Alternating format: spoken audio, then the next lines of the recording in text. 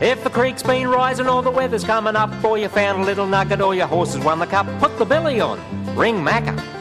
Australia's waiting for you. Always a bit of weather about. I've been looking for my little Pacific blue eyes. They're these little tiny fish. Think I can find them in my pond?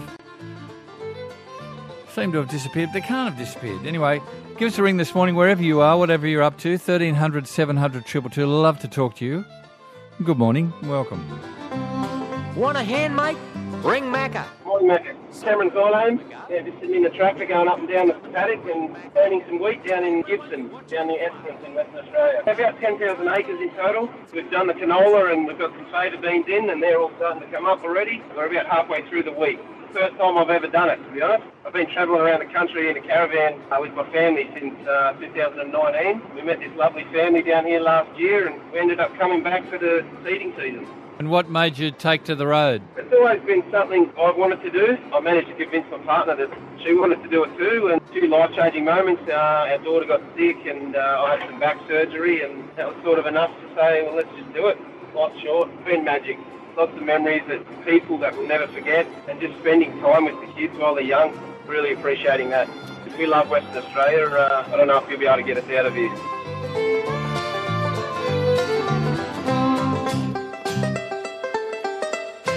That was Cameron on the Wallaby. He loves Western Australia so much, they don't think he'll be able to get him out of here. 1300 700 222. I don't know, probably like you, I've collected, well, I haven't collected them, boomerangs over the last, 20 years. People have usually given me a boomerang. I haven't collected them. They just say, have a boomerang. And mostly they're just those returning ones, but all sorts of ones. I've got one as big as my leg. Some bloke, you know what blokes do? They get into the shed and they do all sorts of things. Well, you couldn't throw it. It's huge and it's very, very heavy. I just wanted to read you a little bit about boomerangs from the Australian Encyclopedia. It says here, the boomerang, a curved throwing weapon. The distinctive feature of a boomerang is that it is shaped to fly, exploiting the aerodynamic lift of its arms as it propels through the air. It can, therefore, be thrown considerably greater distances than a simple throwing stick. To achieve this, the cross-section of boomerangs must be lenticular, sometimes bioconvex, but more commonly plano-convex. In the latter case, it's thrown with the curved surface uppermost to ensure lift. Boomerangs were fairly widespread throughout the world. Examples are known from Western Asia, northeast to Africa, southwest to the United States, and from prehistoric Europe. But it's in Australia that their great diversity and elaboration are found. The earliest known evidence for boomerangs also comes from Australia, where specimens have been found preserved in swamp deposits at Wairie Swamp in South Australia, dated by radiocarbon to about 10,000 years old. Australian hunting boomerangs are generally fairly symmetrical in shape, though some have the handle somewhat longer than the other arm. There are variants of the angular form in which one arm is shorter than the handle. These are primarily fighting boomerangs, which do not require to be thrown over such great distances. They can be thrown hard onto the ground to rebound unpredictably onto their intended victim. You'd hate to be hit by a boomerang, I'm telling you. The returning boomerang is not a weapon, for if it does strike an object in flight path, it's interrupted, and like any other boomerang, it will simply drop to the ground. To enhance the effect of the boomerang spinning through the air, burning coals were sometimes attached to its tips with resin, creating a sort of a firework display. Boomerangs were a common and widely distributed item of Aboriginal material culture, and they are not uncommonly mentioned in myth and depicted in art. It says here, boomerangs are made from hard woods and are generally cut from the suitable shaped part of the tree, such as the joint of a branch or the buttress of the base of a tree trunk. The final shaping is carefully controlled and the surfaces are finished either by grinding to a very smooth surface or textured with small regular adze marks. Decoration is not uncommon. When this is cut, it is usually restricted to the upper surface, either as long parallel grooves added along its entire length or finely incised geometric patterns. Boomerangs may be coated in red ochre or, especially for ritual use, decorated with painted bands in red, white and yellow. And there's a book quoted here, D.S. Davidson, Australian Throwing Sticks, Clubs and Boomerangs. I don't know where you get that, it'd be pretty old. And just from a book called The Swagman's Notebook, which I found the other day, someone had sent to me. This is from 1943, but on the subject of boomerangs by an A.S. Kenyon. says, speaking broadly, the comeback boomerang is a plaything and except for throwing into a mob of galahs or other birds, is seldom used for hunting. The hunting boomerang, less curved or angular, is longer and rarely has the tips turned up. It certainly has a deceptive flight, curves in the air and can strike an animal behind a bush or other shelter. The fighter boomerang, which must not be confused with the boomerang-shaped club, is still longer, as much as 3 feet, is often elaborately decorated and holds at times a ceremonial significance. The smaller return forms may be thrown to traverse distances exceeding 100 metres, sometimes describing a path of several loops, and even these may strike a very severe blow, cutting a duck in half or a man's limb to the bone. Boomerangs are left-handed or right-handed. That is, they describe a course clockwise in the latter case. That's from a little piece in the Swagman's Notebook by an A.S. Kenyon. But as I said, lots of blokes get in their shed and they decide to make a boomerang and they get the right wood or all sorts of woods and away they go, decorate them. As I said, I've got one as big as my leg. G'day, this is Macca. Oh, good morning, Macca. Morning. It's Fiona Lake here. I'm ringing from Serena, and I'm on my way home from Beef Week. Near Mackay in Queensland, yep. Yes. How was Beef Week? Well, it's fantastic because all the traders turned up and I was worried that people wouldn't come, but more came than usual. So I missed the remote area residents I often see from the Territory and WA because most of them would have been worried about getting stuck in quarantine. Uh-huh. But there were thousands of people there. So it's a big catch-up, of course. That's the main reason I go. Yeah, well, I think that's what people like about a gathering, whether it's a local show or whatever it is, a field day or whatever. I think whatever it is, in around when there's a gathering of people, it's really, really nice. And, COVID's put the kibosh on that for the last year or so, hasn't it? So when you can do it, let's do it. Yeah, exactly. Look, I've had enough of online personally. I don't want any more Zoom. And people now, they want a one-on-one call. Or can we schedule a Zoom meeting for next Tuesday? I'm like, can we just use the phone? How about we just ring now? It's driving me nuts. I mean, I work for myself. I have to brush my hair and carry on if I've got to do a Zoom thing. I just want the phone. Yeah, it's like those what are those phone calls called where people look at you? I can't stand those. I just hang up. I'm not into that at all. When you no, we don't have to see one another to speak. And it was interesting. There was research recently that said we could tell emotions better when we couldn't see the person we were speaking to. So I thought that was very interesting. So I'm using that now. That's my little one research project. That's my little excuse now. No, we're just doing the phone. We don't need to see one another. No FaceTime. No FaceTime, Fiona. Ladies and gentlemen, Fiona is a photographer mostly and takes photos all over Australia, mostly in the outback and bush and places like that. But so you'd have lots of subject matter at Beef Week where there's so many people around and lots of cattle too.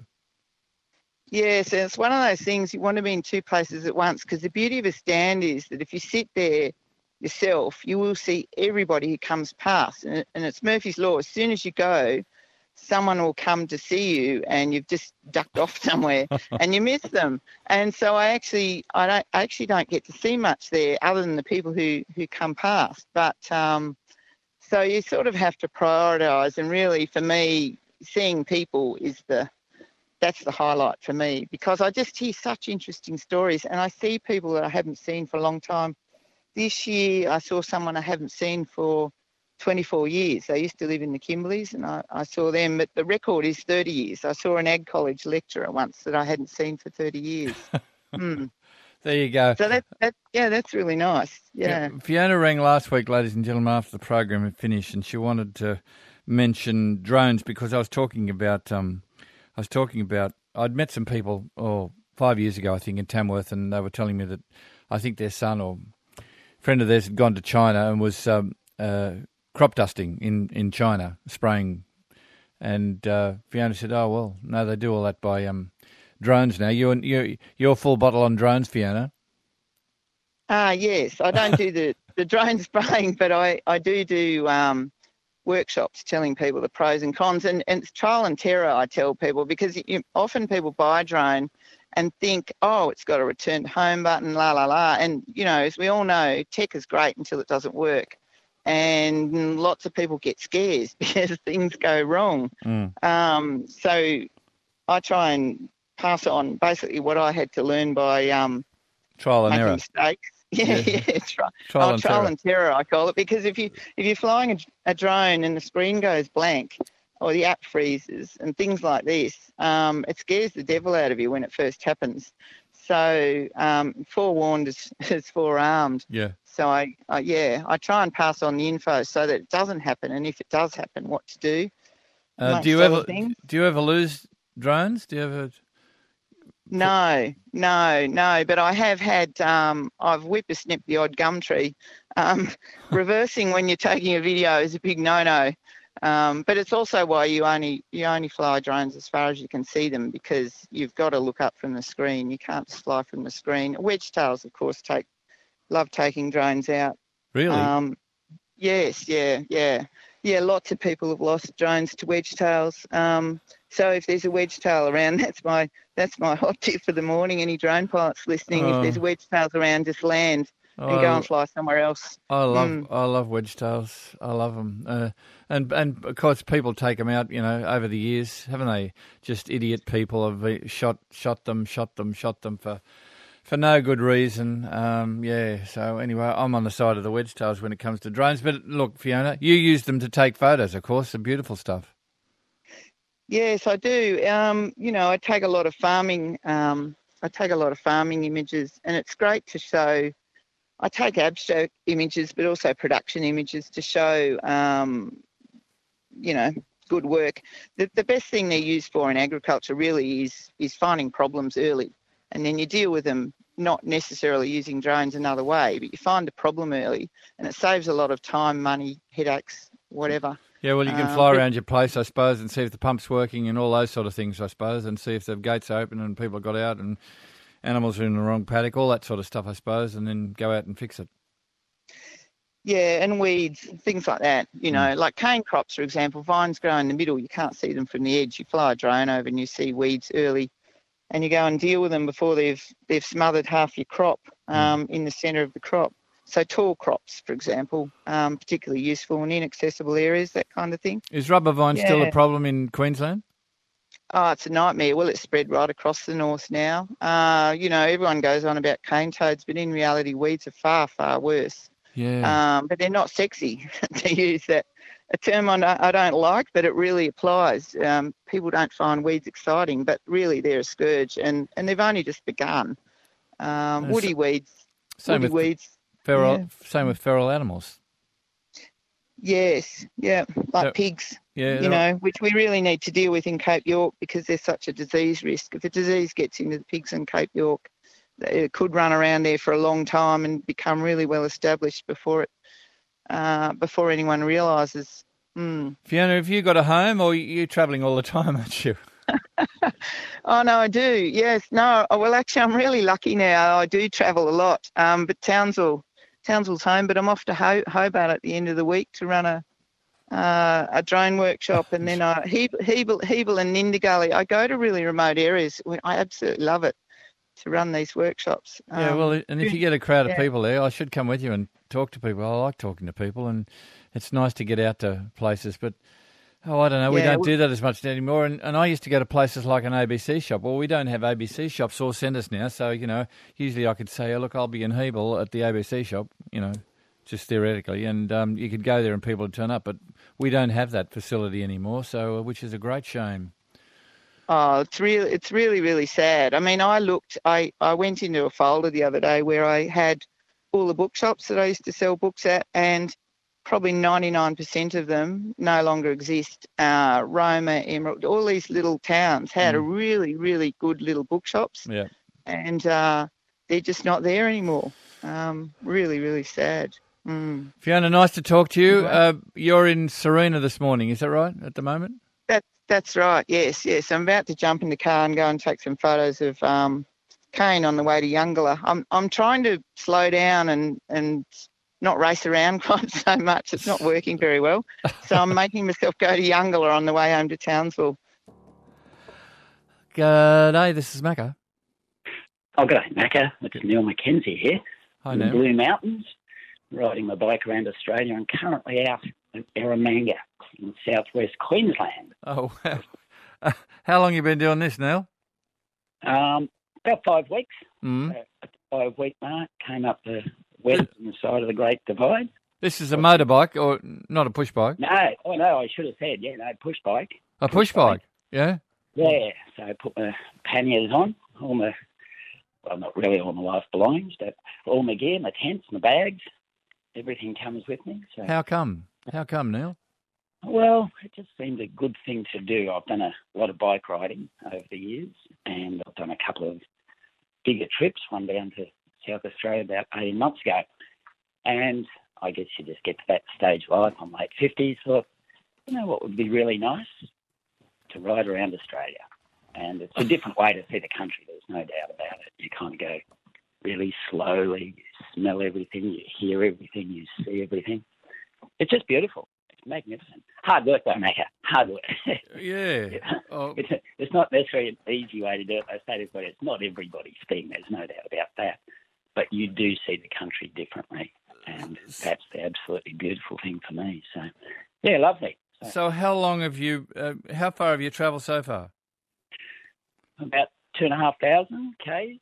So what are you heading towards Innerminka or Birdsville or something, or you going the other way? Yeah. No, I sort of have been heading west out towards the Birdsville direction, but too much dirt road and corrugations for my bike on that one. So I'm just now actually, this morning I'll be jumping on the bike and staying to head slightly east. So I'll go back to Quilpie and then up towards Longreach. All right, yep. Windora, through Windora or going that way? Or? Yeah, go through Windora. Yeah, absolutely. So I'll stay Windora. I'll be there probably 2-3 nights. As in, I'll be there in 2 or 3 nights' time. I'll stay there a night or two and just have a look around and then pack up again. So is that is winter pushed in there around there? Is it still cool or warm of a day and cool in the morning, or what? Look, it's a bit coolish here at the moment. Although it's not cool at present, I couldn't tell you what the temperature is. It's probably mid to high teens, mid-teens, I would think, here at Eromanga this morning. But every day has been 27, 28 degrees. It's actually been perfect cycling weather. Blue skies pretty much every day. So how long are you going to take to go around Australia, Neil? Well, I've taken 12 months off work, and so how that works, I'm not sure. So I'm kind of saying in my head 12 months, but I don't have a really specific plan. It's probably 2-3 days ahead. I have a view of where I'll go and where I'll look to be. I'll probably get caught out with the wet season up the top end, I would think, because that's, just not the time you ride bikes and pitch tents in the middle of a monsoon. So I'll either bunker down or hunker down up top for a few months, or You're talking about Christmas time. That's when you'll get up there.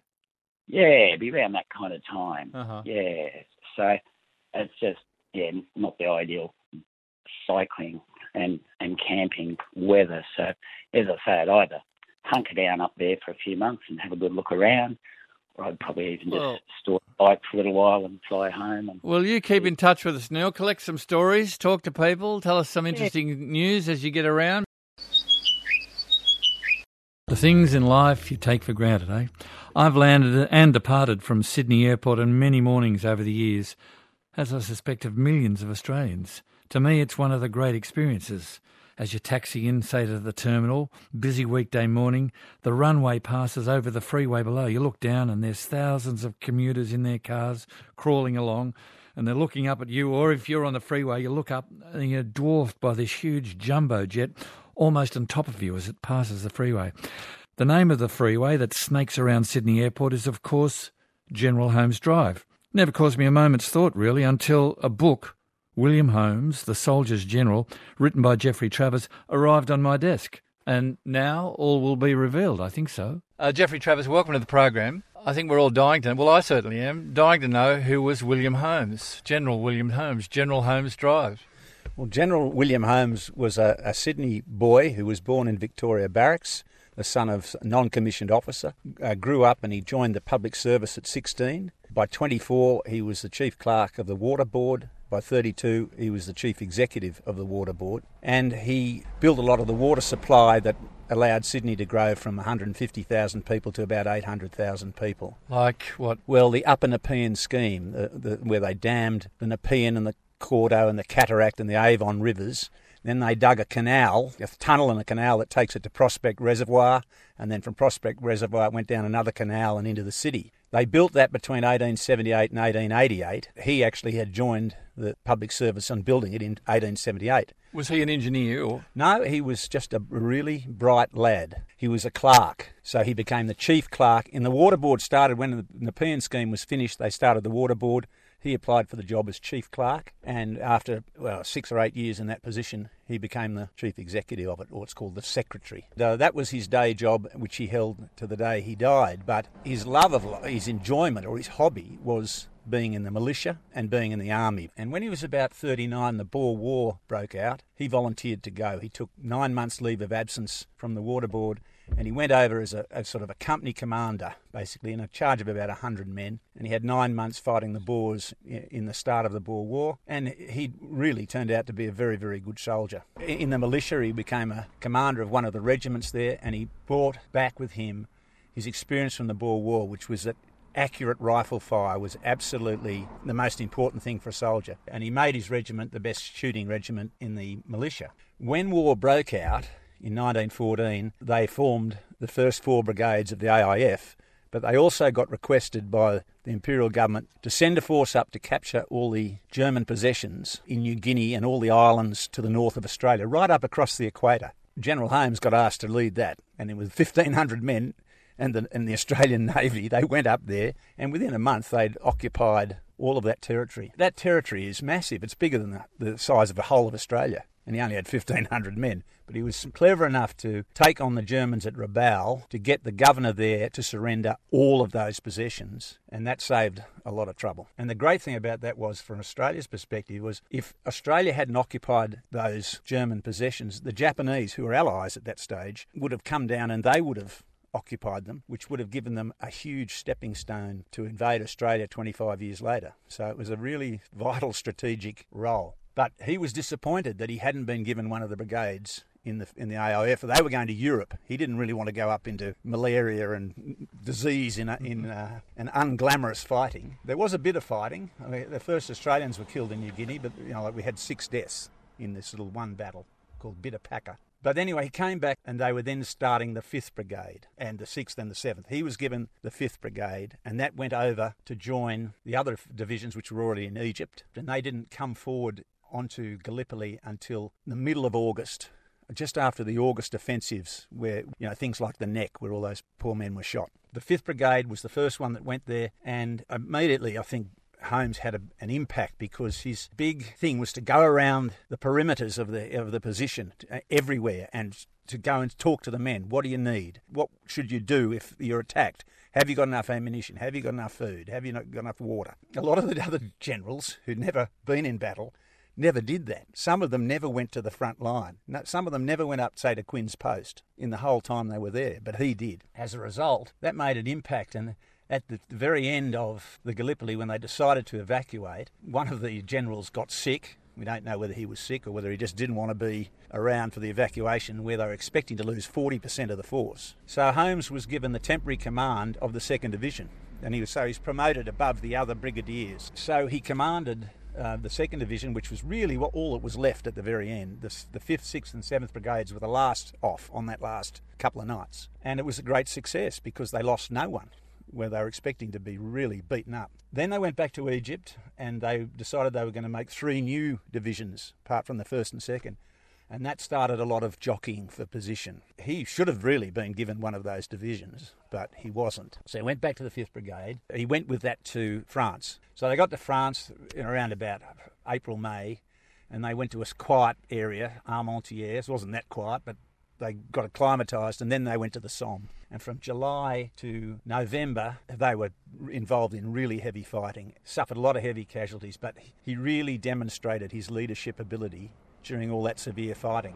Good men are always hard to find, aren't they? And it's always tough to get to the top as well because there are competing interests, and I suppose in the army it's no exception. There's people wanting to get the best of you, if you know what I mean, or get the plum positions. How did he keep rising, if you like, and why haven't we heard about him? Well, we haven't heard about him because he got killed in July 1917. How? He was escorting the Premier of New South Wales around the front lines because the Premier of New South Wales wanted to go and visit some troops who'd been recruited. And the Premier of New South Wales was? William Holman. And so William Holman wanted to go. He was touring around and he was sent by Birdwood to Holmes, and he wants to go and visit people who are in the 13th Brigade, which is from New South Wales. So Holmes said, I've got to show this bloke around. So he's taking all sorts of precautions to take him to the front. You know, they stopped because they could see a German plane being strafed, or an artillery gun. So the Premier wanted to watch that, so they had to stop. And then a bomb dropped nearby, and they were showered with potatoes. And so Holmes said, "Look, this is getting a bit too close for comfort. We'll move over here." He was trying to take him up to a lookout that overlooked where the Battle of Messines was. They were 7 kilometres behind the front line, so he was really taking care. But there were 4 of them walking along. Suddenly, without any notice, a bomb landed right between them. Knocked them all over, ripped all their clothes off. And the only one who actually got hit was Holmes, and a piece of shell went right through him. And they bundled him in a car, but he died in the Premier's arms within about 10 minutes. I mean, people forget the range of those guns, the range of the Australian and German guns, the smallest ones was about 11 kilometres. So he could be 7 kilometres behind the lines and you could still get killed. So he was very, very unlucky. I get all sorts of interesting emails and bits and pieces about things that are happening. You'll be interested to meet Johnny Denalis, who's on the line. Johnny Denalis, good morning.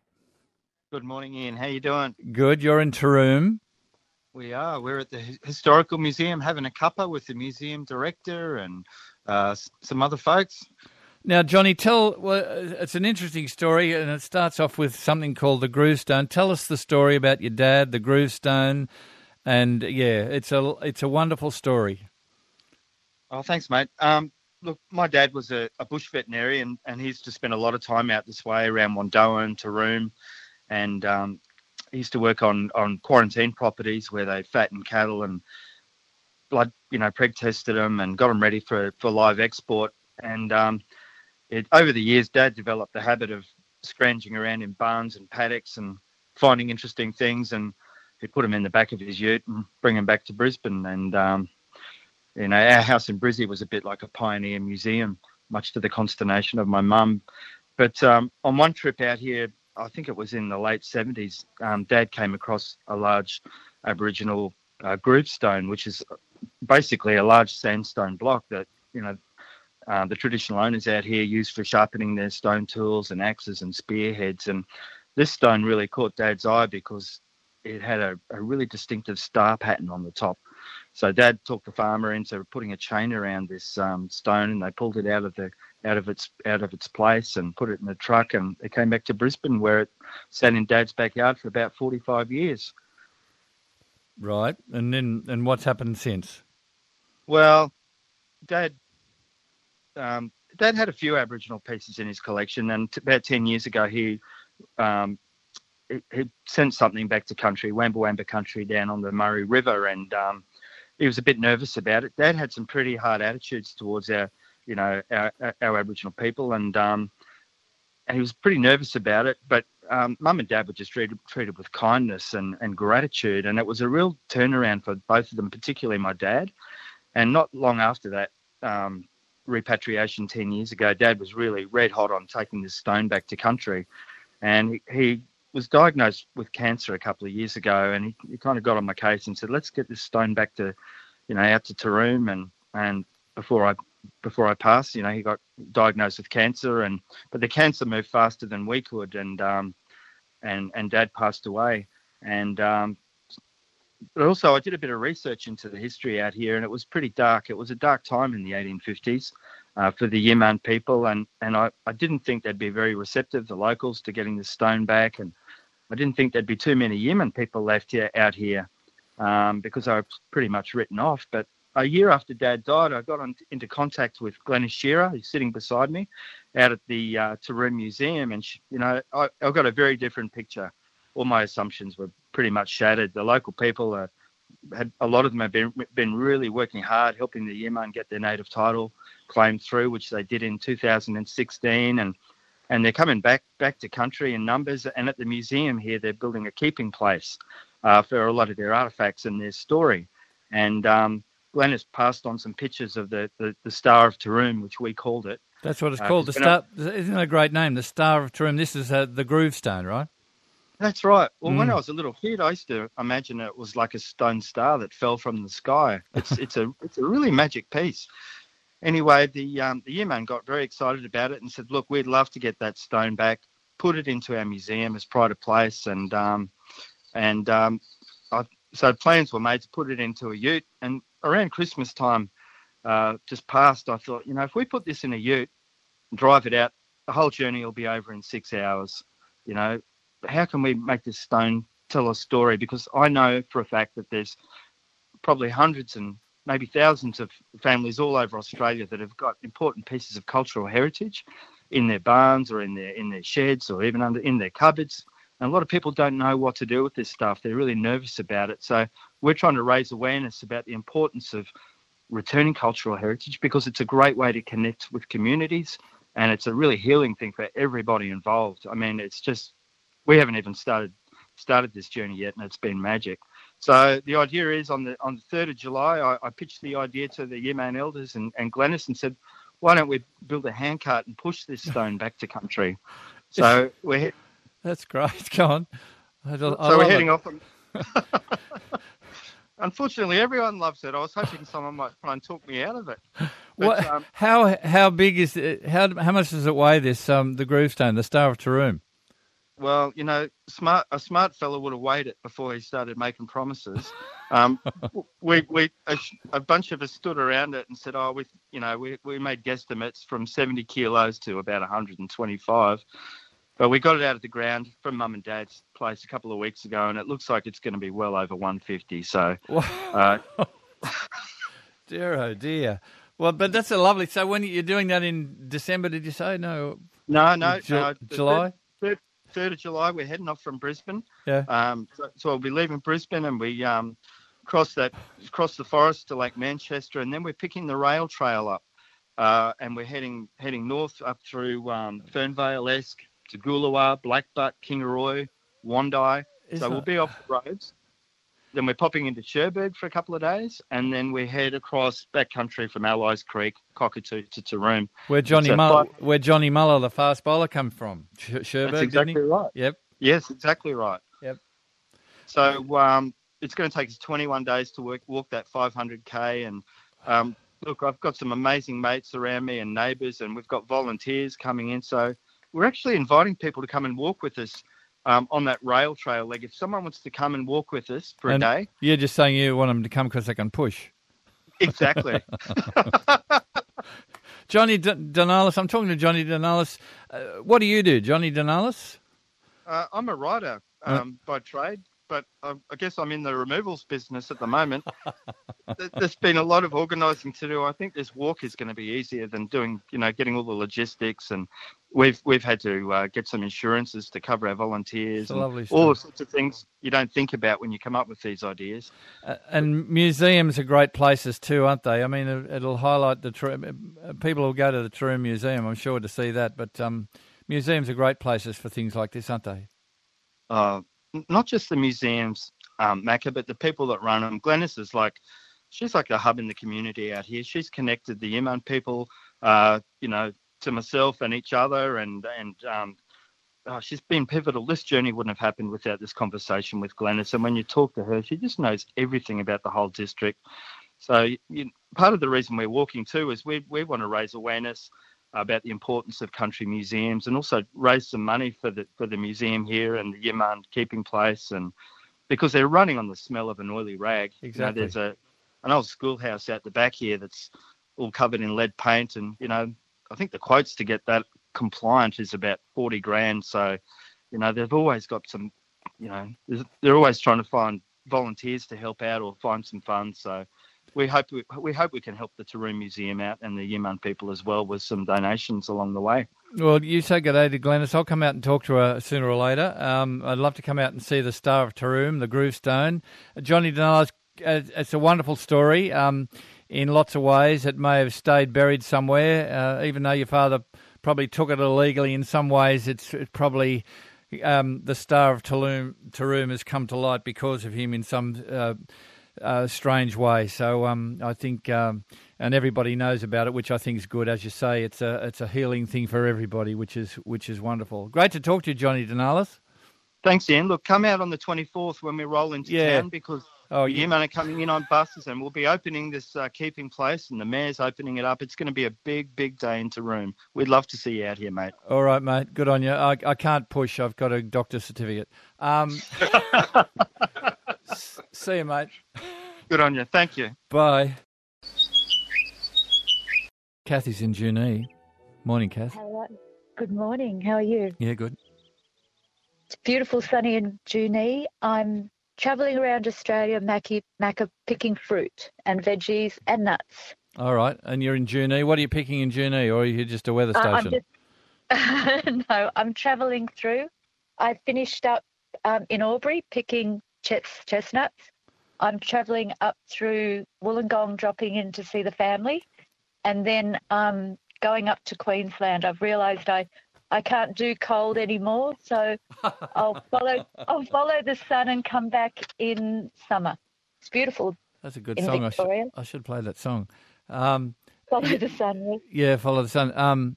You'll be picking oranges and mandarins if you get up there soon, won't you? That's about to start, isn't it?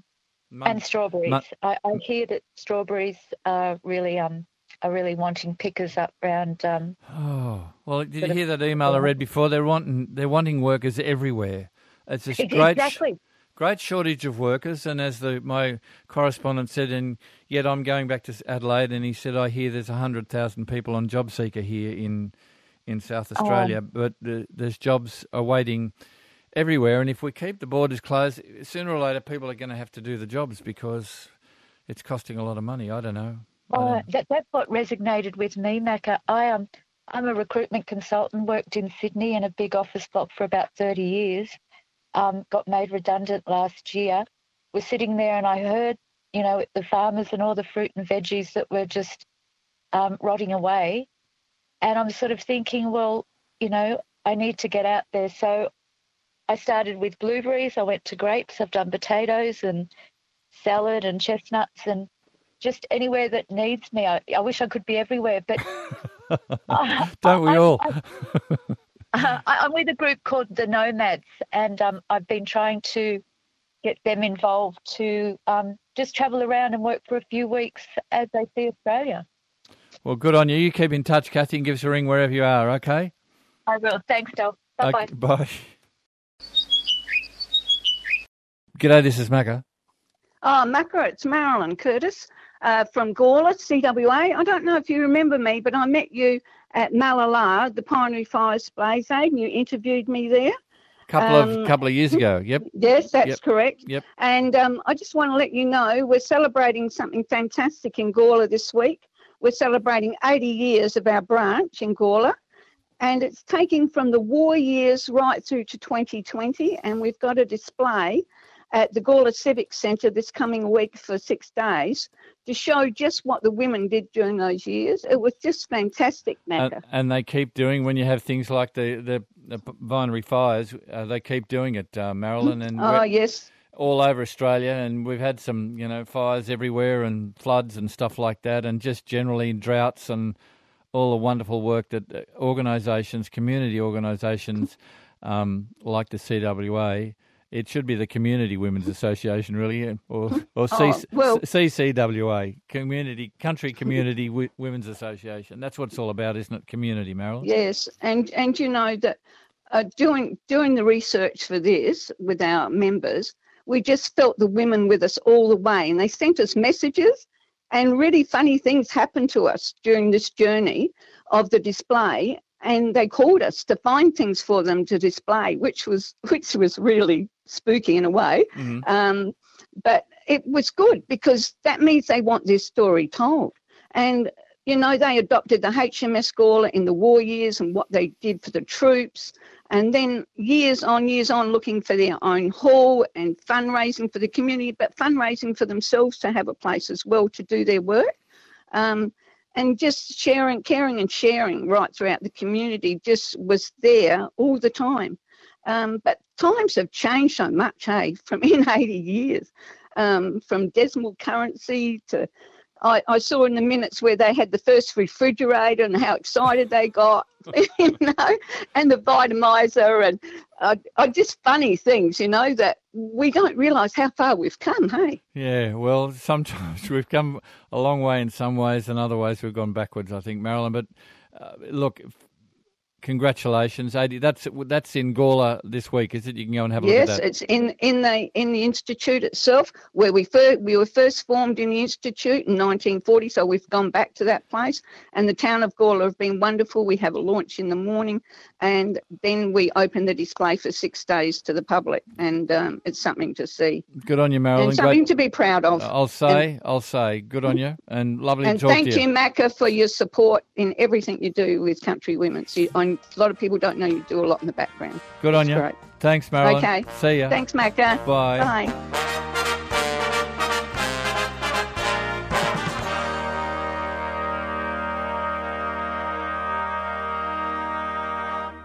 You've been listening to an ABC podcast. Discover more great ABC podcasts, live radio and exclusives on the ABC Listen app.